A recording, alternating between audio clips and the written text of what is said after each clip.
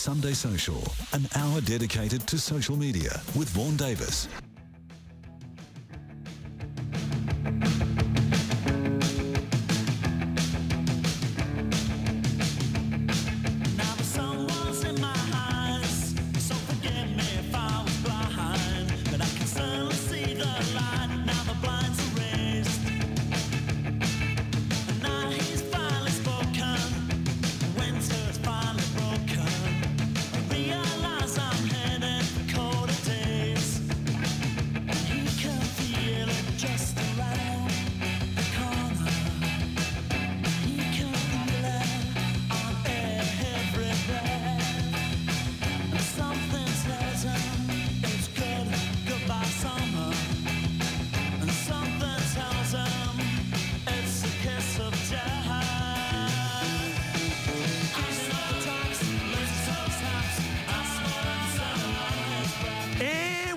To Sunday Social. Well, it's technically autumn out there. I think it's autumn out there. But boy, oh boy, it felt like winter on the walk in tonight. The House Martins, I Smell Winter, kicking off the show. I love playing songs from the House Martins because it's a tragedy. I think it's a tragedy that the only song that fine band is remembered for is Caravan of Love, and believe me, they're a lot better than that. Hey, speaking of winter, we've got a website coming up later in the show that's going to turn cold evenings into warm, snug ones. I promise you that. We've got an app. That puts the app into crap, to be honest. Cryptic but true. And Anna Connell joining us with a way to get you away from those screens, I guess, so you can listen to the radio. I'd love you to be part of the show. Show number 207. You can text me 3920, keyword live. That'll pop up in front of the one of the 26. Just count. This is 27 now. They're growing screens in front of me here in the heart of the News Hub, or you can tweet me at Vaughan Davis, and I would just love to have you as part of the show. First, though,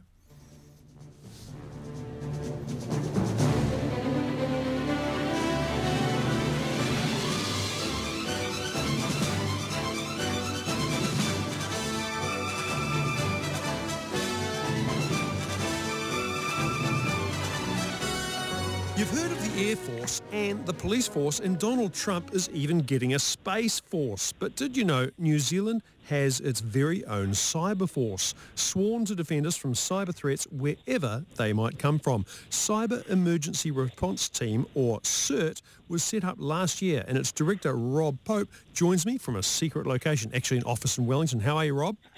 Good evening, Vaughan. How are you? I'm really well. Firstly, I've heard of CERT. That's because I'm a very clued up individual. But for people who haven't heard of it, in a nutshell, what is it?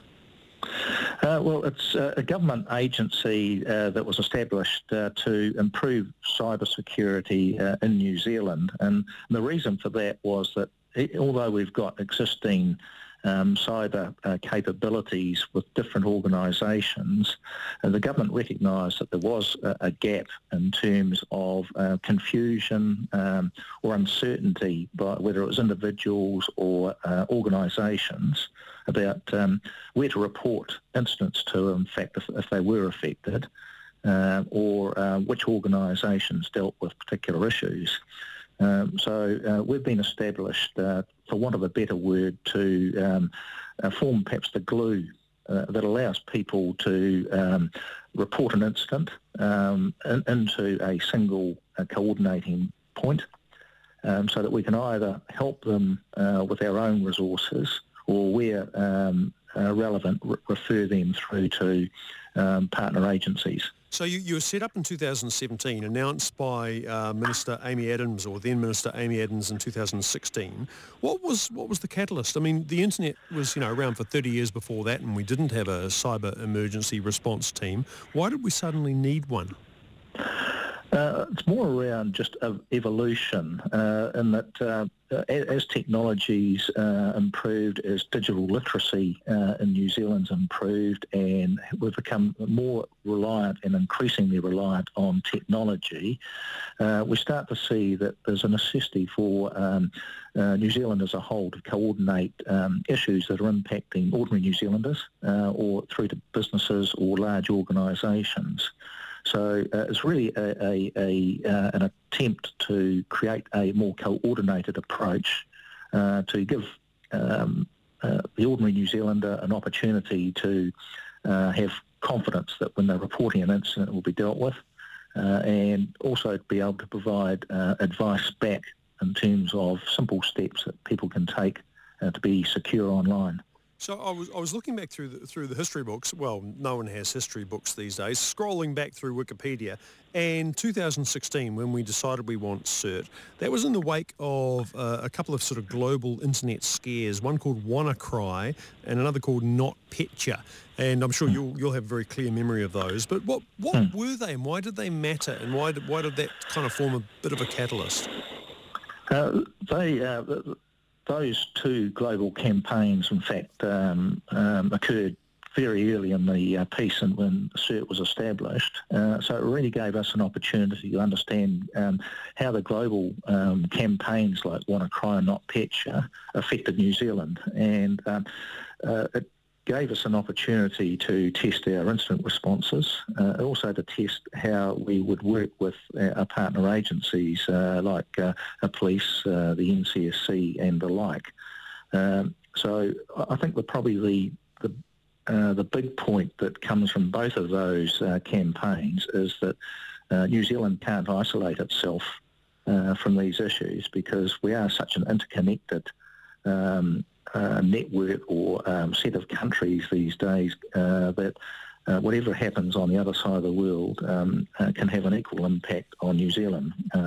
Thankfully, both of those campaigns were not specifically directed at New Zealand, but it did give us an indication that we need to be secure in the way we manage our operating systems, and we do need to be more savvy in terms of the protections we need to take if we want to use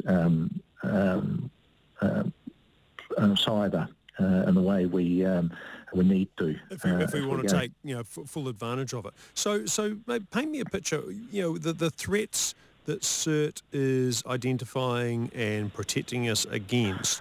It's not, some goofball at work, logging onto my Facebook while I'm not there and posting embarrassing things. It's a bit more serious than that, really, isn't it?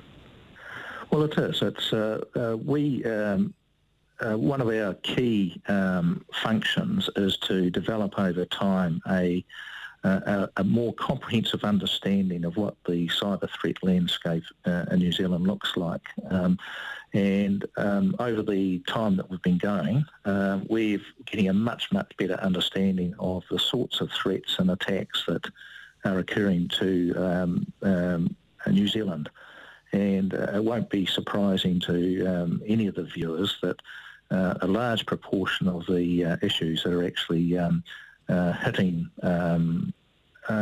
everybody in some shape or form are around things like phishing, credential harvesting, scams and frauds, and unauthorised access. So you're right, they are serious and they are deeper, because the underpinning motivator for all of this is financial gain.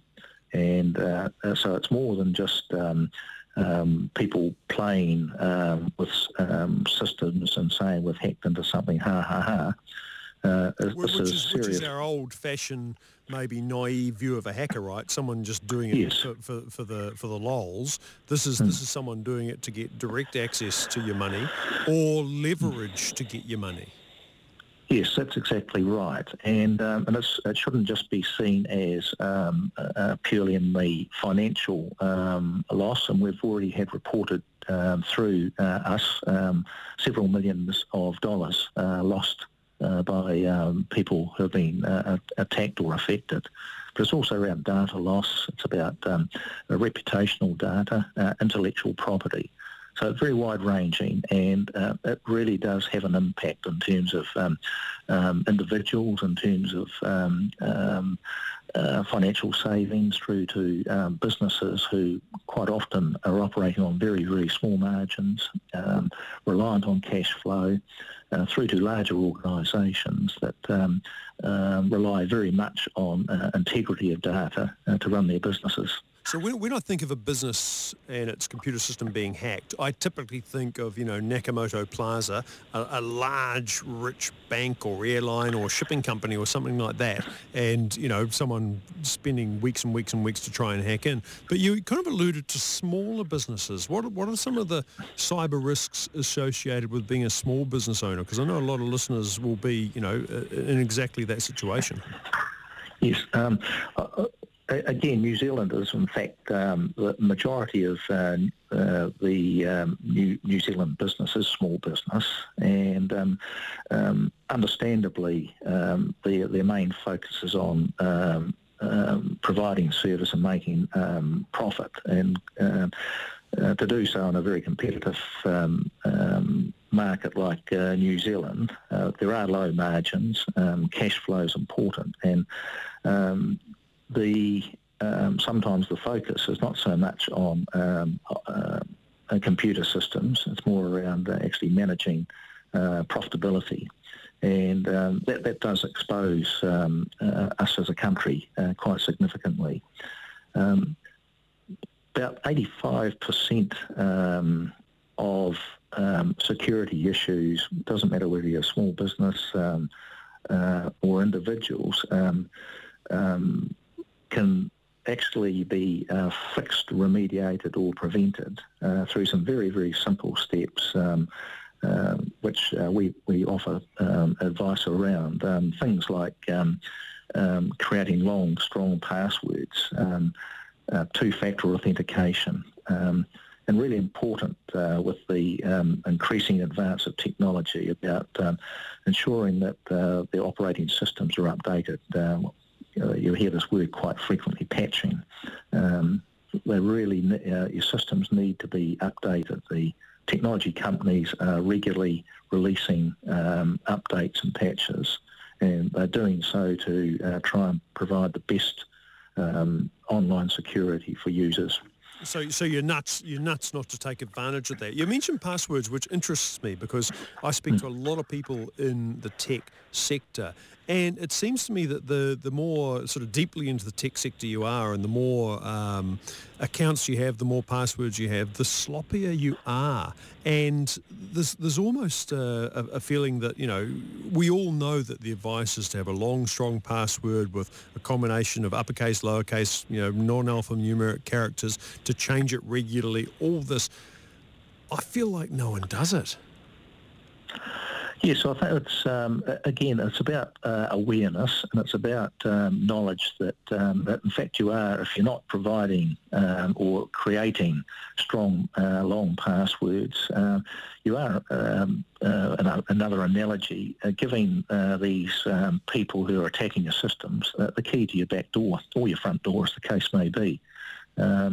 And I'm sure people who leave their houses on a holiday don't leave their doors unlocked.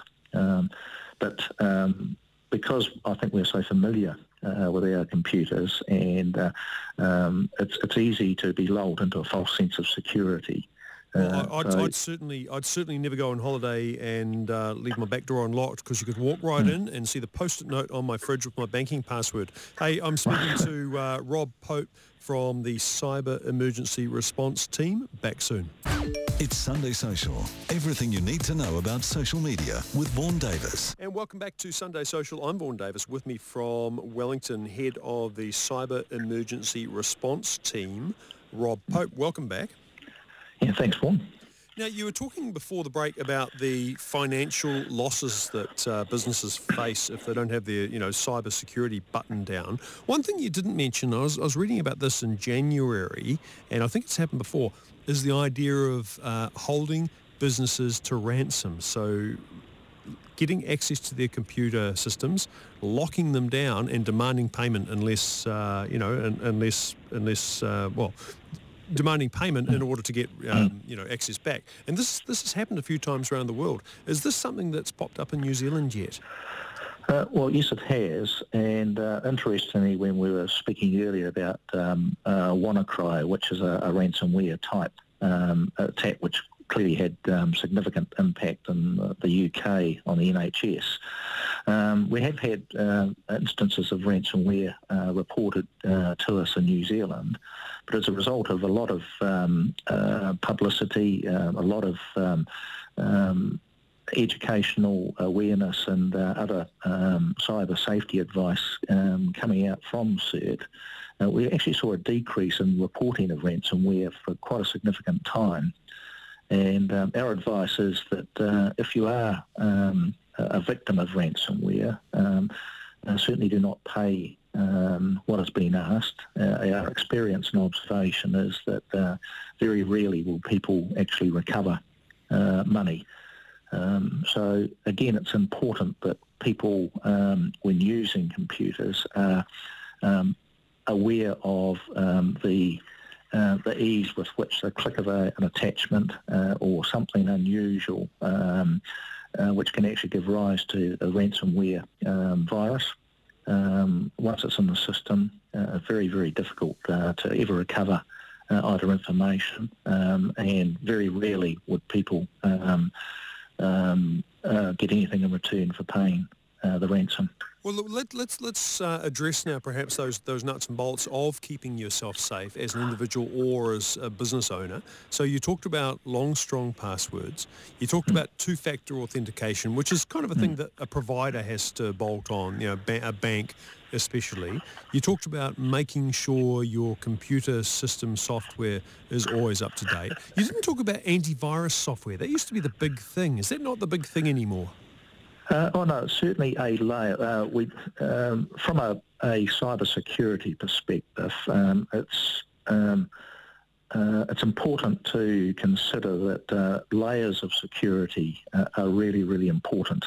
But things shouldn't be viewed in isolation. Antivirus software is certainly an important component of hygiene around operating systems, but equally so as passwords. It's a motor vehicle. You're either running on 6 cylinders or you're running on 3. If your spark plugs aren't functioning correctly, or you're putting diesel in instead of petrol, then you get poor performance. There's no difference in the cyber world, except that the consequences are probably more significant, i.e. in terms of financial data loss, etc. So all of these simple steps are around providing a more comprehensive wraparound and protection for an individual, a business, even large organisations. But you mentioned the email attachment, and that's an interesting one, because this is not going to necessarily be defended against by passwords or two-factor authentication or even your antivirus software. You kind of need to develop a sense for sniffing out what's dodgy, and I'm guessing you've got a pretty well-developed sense, but for those of us that don't, what are the red flags for you to know not to click on an attachment? The first thing is, do you understand and are you comfortable that what you are receiving is from the person you believe or organisation you understand has sent it? Secondly, what does it actually relate to? Again, all these attackers and organised crime groups, criminals, are doing it for a specific purpose, and they're doing it in a very sophisticated and increasingly more subtle ways, very clever in terms of trying to influence and trick people into parting with property, data, credentials and the like. So it's really, really important that behaviourally you are curious and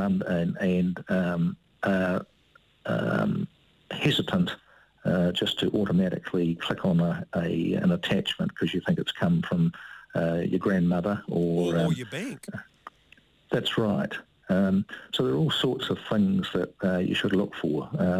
Is it in fact the bank that you bank with? is the name correct? Is the language correct in terms of is it New Zealand English, or is there something strange about the grammatical construction of the email? All of these are little pointers. So if it smells like a rat, it may well be. Yes, and there are simple approaches one can take to satisfy themselves that it is genuine. If it comes from a bank, for example, then don't click on it immediately. If you've got concerns, ring the bank and inquire about it. Say, hey, did you just email me? And they say, no, yes. we did not. Well, one of the things that pops up in business, and I've heard about this a lot, and I received my first one last week, was a pro forma invoice. And this is as old as the hills, but it came by email. And it was an invoice to my business from a legitimate Australian business. There's a PDF attached, and it was click here to pay. And I thought, I've never heard of this business.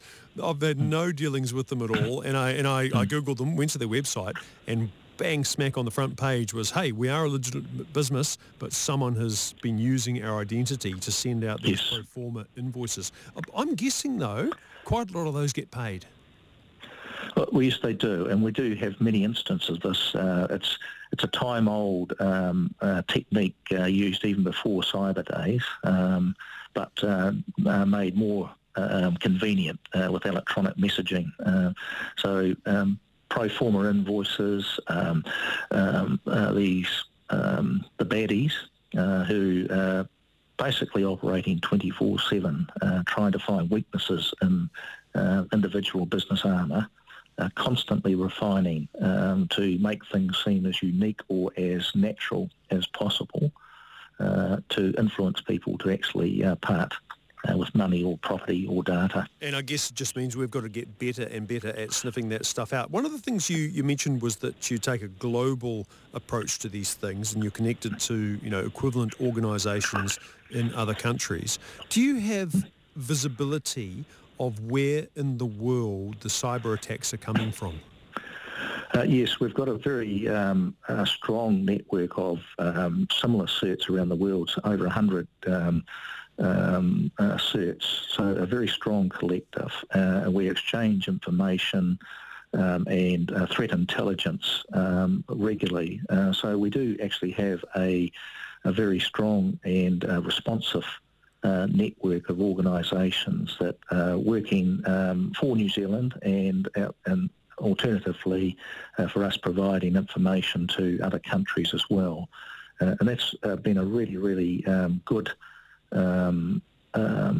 step in the right direction in terms of giving us speed of response when we've needed to shut things down at times or be able to provide the right sort of advice out to members of the public or to businesses. And that collaboration, of course, is essential, but I'm almost picturing in my mind CERT headquarters, which I'm sure is not quite as grand as I envisage, with an enormous map of the wall of the world on one wall, with the flow of cyber attacks and the flow of scams coming from different parts of the world to New Zealand. I mean, I'm guessing they're not coming from Belgium, and they're probably not coming from Argentina. Do we know where they're coming from? I think one of the big challenges in this incredibly fast-moving technology world is that the speed with which people operate and their ability to mask where they're operating from is to a degree a chicken and egg situation. Our focus really is not so much on where things are coming from. It's about how we might be able to reduce the harm or the impact on New Zealanders. So it's more important to understand what in fact is happening and then how we might actually minimise or avoid harm that is affecting New Zealanders or businesses. And the state of origin will probably be more of a GCSB concern than a CERT one anyway. So you've got some resources people can access. You've got a website. What's the address of that? Yes, it's www.cert.government.nz, and I wouldn't. It's a really useful website, and we also operate an online reporting tool, which I'd encourage people to access and use. It uses a natural language approach and provides a lot of drop-down boxes, and just takes people in a very leisurely way through the particular issue or incident they're concerned about. And it helps them diagnose what the issue is. And where necessary, with their consent, we can refer them through to police or DIA or NetSafe, or we are able also to help people with particular issues. Sounds good. Hey, ever been scammed or hacked yourself? I've been subject to a couple of near misses, and I fully identify with anybody who does inadvertently push the button. New Zealand Cyber Security Chief Rob Pope, thanks so much for joining me on Sunday Social. Thanks very much, Vaughan. Hey, and you can listen back to that whole entire interview with Rob Pope from CERT at radiolive.co.nz under shows and Sunday Social. Or, of course, there is the podcast. You might be listening to the podcast right now, in which case, hello from the past. Back soon. It's Sunday Social with Vaughan Davis. Hey, welcome back to Sunday Social, and a big welcome back to the chair to Anne O'Connell. How are you? Oh, I'm very well, Vaughan. How are you? Good. I've got to say, when I emailed you this morning to say, hey, what should we talk about on the show? You replied really quickly, which kind of begs the question if the next thing you're going to talk about is just radio BS or you actually believe in it. Tactics and platforms to help you step away from screens. Yes. Tell me about that. So I am You genuinely... hypocrite. I know. Look, well, I knew you would be emailing me. In fact, maybe I was even compiling them when you did email me. But I spend far too much time on my phone, looking at my phone, and I am genuinely concerned about it because it's just it's almost just become a kind of instinctual, I have 2 seconds spare, check my phone type thing. And so I was chatting with some people and they were kind of When you say chatting? Like in real life. Oh, IRL. IRL chatting. And they were like, I challenge you to, delete Twitter and da-da-da-da. And for the weekend. And I was like, okay, I can do this. And I could do it. And it was nice. And so I looked up. But you didn't delete it. You just didn't look at it. No, I deleted the apps from my phone. So because I'm not worried about time that I'm spending on social media, for example. It's the constant instinct to just have my phone in my hand. Like I've got calluses and like a bung thumb, and it's phone related. That's outrageous. I'm a little bit jealous because I don't have a bung thumb. I should have a bung thumb. A full-on callus on my little finger where my phone Well, here's rests. the trick: just use Siri more. True, I could try. Then you get doing you get a bung tongue. Yeah. Yeah, but so anyway, I was looking for kind of something to keep an eye on how much time I'm spending on my phone, and of course there's an app for that. And this one that I have been using is called Moment. Okay. Moment, and you just install it on your phone, obviously, and it just tracks how many times you're picking up your phone, how long you're actually on it, so how long is the screen kind of live. And then every week it will get you to just screenshot your battery use in your settings on your phone, and then it kind of gives you some analysis around which apps you're spending the most time on. So when the first week I did it was horrifying. It was like I was on my phone for 7.5 hours or something every day. That's quite a lot. That's quite. But for listeners who don't know, being on your phone, using social media is, for most of your work days, it'll be part of your job. It is part of my job, and I do a lot of kind of emailing on the go and stuff like that, but 7.5 hours just felt a little bit freaky. And especially when you compare it with the average of other Moment users, which was 3.5 hours. Whoa. Yeah. Okay. There's an issue. I have a problem. I've got to say first that this app is for iOS, so for Apple iPhones. It doesn't work on Android, so I can't try it. But there'll be an equivalent. Yes, there will be. It does sound like quite a lot, but you get this information, Yep. and then so what?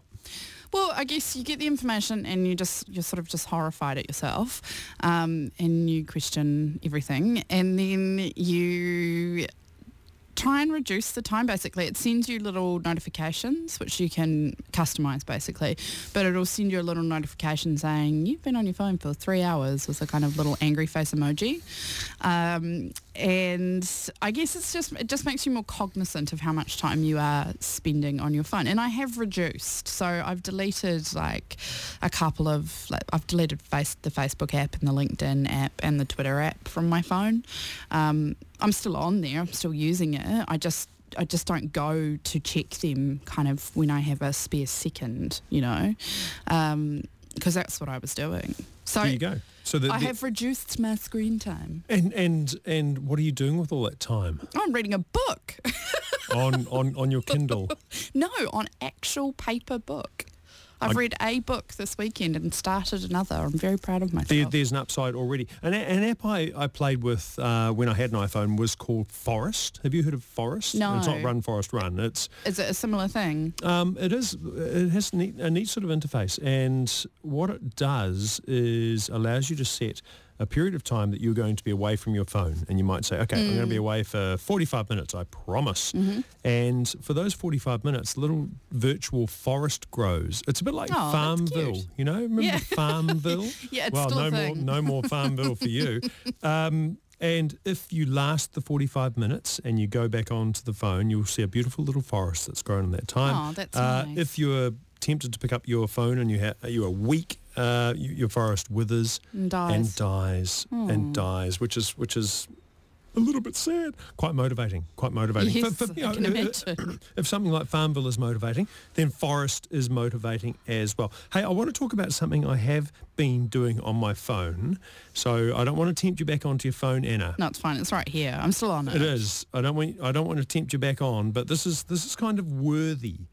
I think it's worthy, although there is kind of a catch. So Google image recognition. Have you ever stopped to think, how does Google know what's in a photo? I've just always assumed it was alt text. So it's when people are uploading the photos. I upload a photo of a goat to the image, and I write goat. Well, that's only part of it. Google image recognition is a technology they've been working on for a very long time. It works particularly in Google Photos, which is one of my favourite apps. I know. It goes and looks for a photo of the goat, but how does it know it's a goat? Well, one of the ways it does it is by getting humans to teach its computers to be better at finding goats. And it relies, and I'm not quite sure where I sit on this, it relies on the goodwill of hundreds of thousands of people all around the world downloading this app called Google Image Labeler and going, yes, Google, biggest company in the world, I will work for you for free to make your product better and sell it back to me. And I know, but you do. And it presents you with a selection of categories based on what it knows about you. Yes. So for you, it might give you dogs. And that's all I know about you, actually. Dogs. And it'll ask you theatre. Yes. Dogs, theatre, banking, that's it. That's and it will then say, okay, what's your category for today, Anna? And you say, today I'm going to play dogs.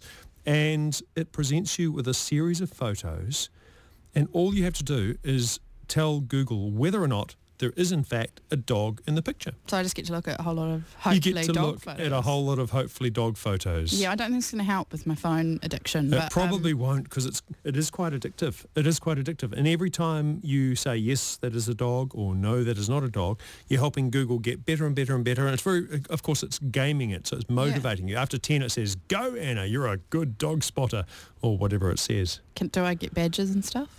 You do get badges. You get You get badges and stuff. But you've got to wonder what other multinational could enlist the voluntary labour of hundreds of thousands of people to do what is really quite menial online work for no reward. But it's quite satisfying, I can imagine.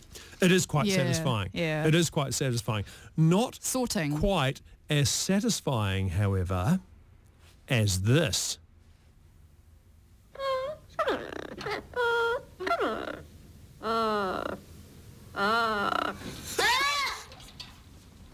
What do you reckon that is, Anna? I don't know.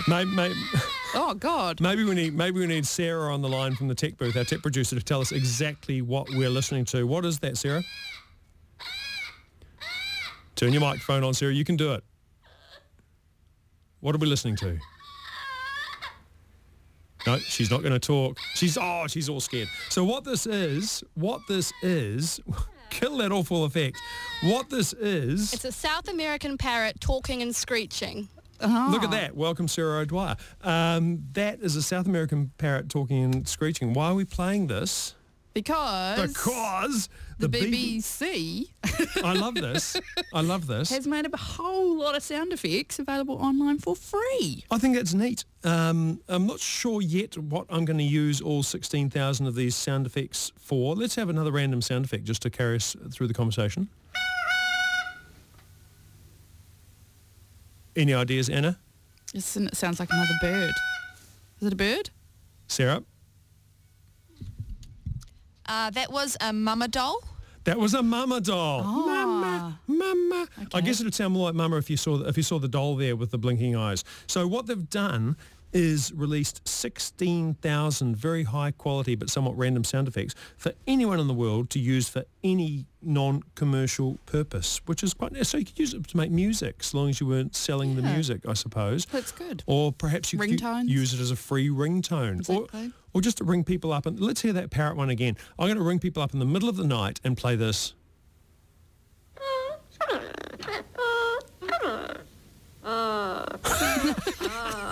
I love it. Stop the parrot.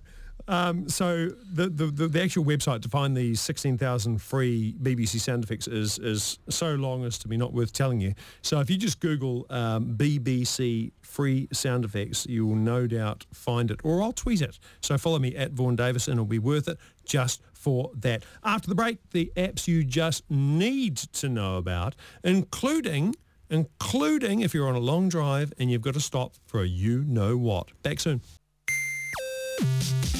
It's Sunday Social with Vaughan Davis on Radio Live.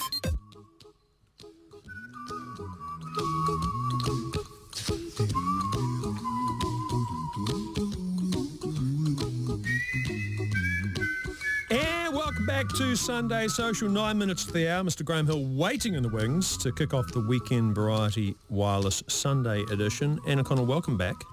Hi. Hi. Well, I was looking at my phone. I don't want no monosyllabic answers. I want big fruity useful answers from you, Anna. My app of the week. I love this. The name of it is a bit weird. The app is called Where is Public Toilet? It's missing a preposition or something. It's a really snappy name. It is. Where is Public Toilet? Well, this is kind of what the internet was invented for, I think. So, I mean, honestly, it's just, I can't believe it's taken this long. I know. Well, I used to, and the reason it appeals to me is I used to do a lot of running, and I'd run a long way, and I'd be in unfamiliar neighbourhoods, and sometimes you'd want a public toilet, but you wouldn't know where one was. So there's an app. It's called Where is Public Toilet. This is the Android version, but there's other versions as well. It originates in Australia. It uses your location to show toilets around you. It will tell you whether they're accessible or not, whether they've got a changing table or not. Handy. I don't think it rates them. There was a Twitter account that was rating yeah, toilets but that was a little bit jocular. This is serious. This is serious. It's got 280,000 toilets worldwide, which I suspect is not all the toilets that there are worldwide, because the ratio of people to toilets would be quite high. And this is the most interesting bit. It's an offshoot of an Australian government Department of Social Services project. And I love this. Our government is rubbish for not having one of these. The National Public Toilet Map. This is great. In Australia, they have a National Public Toilet Map. Why don't we have one, Anna? Well, I you guess, know government people. Yeah, I'm going to ask them about this very serious question. I'm assuming they just rely on Google Maps to provide that information. Well, you can't leave it all to Google. So the Australian government went and created the National Public Toilet Map. So this is useful information if you headed across the ditch. Toiletmap.gov.au. This is amazing. It is amazing. And you can go to any part of Australia. It'll tell you where the dunnies are, It won't tell you whether or not there's a redback on the toilet seat. Yeah. I mean, surely it wouldn't be that difficult to do it here, right? Because there must be a list of public toilets in this country. You'd think, well, you just get the app, where is public toilet, and there's quite a good list. But here's the thing I like even more. I'm pretty much in love with this site, and How often are you using well, it? if it weren't for my duty to deliver a decent audience to Graham's show, I'd keep talking about this public toilet app for the rest of the show. Yeah. But I won't. I'm almost finished. It has a feature, toiletmap.gov.au, where you can plan your route. You say, hey, I want to go from the Harbour Bridge to Bondi Beach, and it'll tell you all the toilet stops along the way. And it's actually not as funny as you know. I mean, toilet humour is toilet humour. Toilets are funny. Yep. But there's an incontinence society that has been one of the drivers behind this in Australia. Oh, yeah, so of not course. everyone can go a decent time between toilet stops. But the number of toilet stops between points of interest in Australia fascinated me. So from the Harbour Bridge to Bondi Beach, it's quite well furnished with public toilets. And I'm guessing they're not talking about duck into the Starbucks, which is pretty much the only reason you'd go into one. There are 13 Between Bondi and the Harbour Harbour Bridge. Bridge. Yep, that's a good number. But then when you go cross country, it gets she's slim pickings. So from here I am at Bondi Beach. Where shall I go next? Oh, I know. I'll go to Uluru, Right. which is like a 15-day drive, I think. There's only 37. Okay, so And the there's entire- on that route, the 2 entire- per day. Yeah, the entire state of South Australia on the route that you would drive has only about 4 public toilets. So work to be done. But that's the beauty. That's the beauty of this website. That's the beauty of data, isn't it? That is the beauty of data, Isn't it? That is the beauty of data. Yeah. That is the number one benefit, and also the number 2 benefit. You knew that was coming. I but did, You yeah. still couldn't not laugh. Hey, Kev, don't laugh too hard. You might have a heart attack. But you know what? That's okay, because There's an app for there's that. an app for that. This is really cool. Like, it's a really cool app. Why don't you talk us through it? Well, I will. So it's emergency responders in Wellington, isn't it? Yeah, so they're trialling it. St John down there. Yeah, so no, the Wellington Free Ambulance, should I It's say. been around for a little while. Like, it was invented overseas a wee while ago. But basically it's called Good Sam. Short for Good Samaritan, but also something else, right? Yeah, I think it's a complicated acronym. or Smartphone something. activated medics. I think they're trying too hard. Yeah. And so basically it is all about increasing your chances of survival of a cardiac arrest by alerting people who are trained in CPR that somebody in your proximity is having a cardiac arrest. And it uses GPS technology to do that. So you download the app. As a punter, you download the app? Well, you download the app if you're just a person who's worried about having a heart attack, I guess. Yep. And you also download the app if you are CPR trained. And if you are having a heart attack, you use the app to send an alert. And then people who have also signed up to the app who are trained in CPR will get a notification and your location and will be able to go and help you. And they'll come running. Which is really important because apparently that very short window of time before maybe an ambulance can possibly get there is crucial. Is critical. As is doing it in time to the Bee Gees hit song, Staying Alive. Yep, that's right. I wonder if the app does that. Maybe that's something they could add to it. So the way to get this app, it's free. So if you consider yourself to be at risk of a heart attack, or if you done one of those courses at work and you're confident in CPR, You just can search. put yourself to good use. It's like crowdsourcing Yeah. medical help. Just search Good Sam on your Apple or Android app store, and Bob's your uncle. Hey, this next one, this is my website of the week. Well, apart from the toilet one. No, okay, all right. The toilet one's my website of the decade. This is, we opened the show on the House Martins song. You might still have been driving, Anna. I Smell Winter, because it's getting pretty bollocky cold out there. Freezing. And nothing warms a room like a video of a crackling fire. Yeah. No emissions. No emissions, no energy use, no actual warmth, but a crackling fire. And if you've got I love a fire. I love a fire. And if you've got a heat pump, there's no fun in that. No, so God, they're no warm up with your heat pump by all means. Get under your nana blanket, but put this on your big screen. It's called the internetfireplace.com, and all it is. There's a video of a fire. With sound effects, which I think is very important. I think it's cozy. I think it's cozy. It might even be romantic. It might even be romantic. I don't know. There's still something about a real fire. Well, what you need to do is you have on the big screen you have the internetfireplace.com, and then you get one of those Microsoft Surfaces, a horizontal one, and on that you have the internetbearskinrug.com. Oh, that's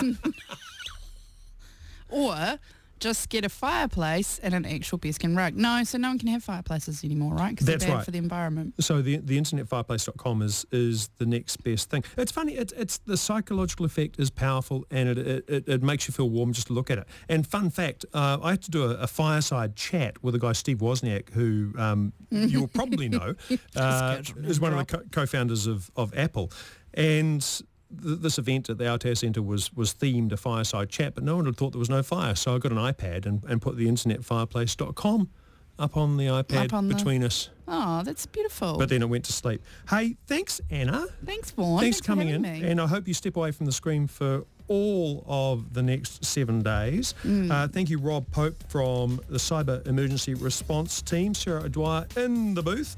Next up, the Weekend Variety Wireless. I'm Vaughan Davis. Nighty-night.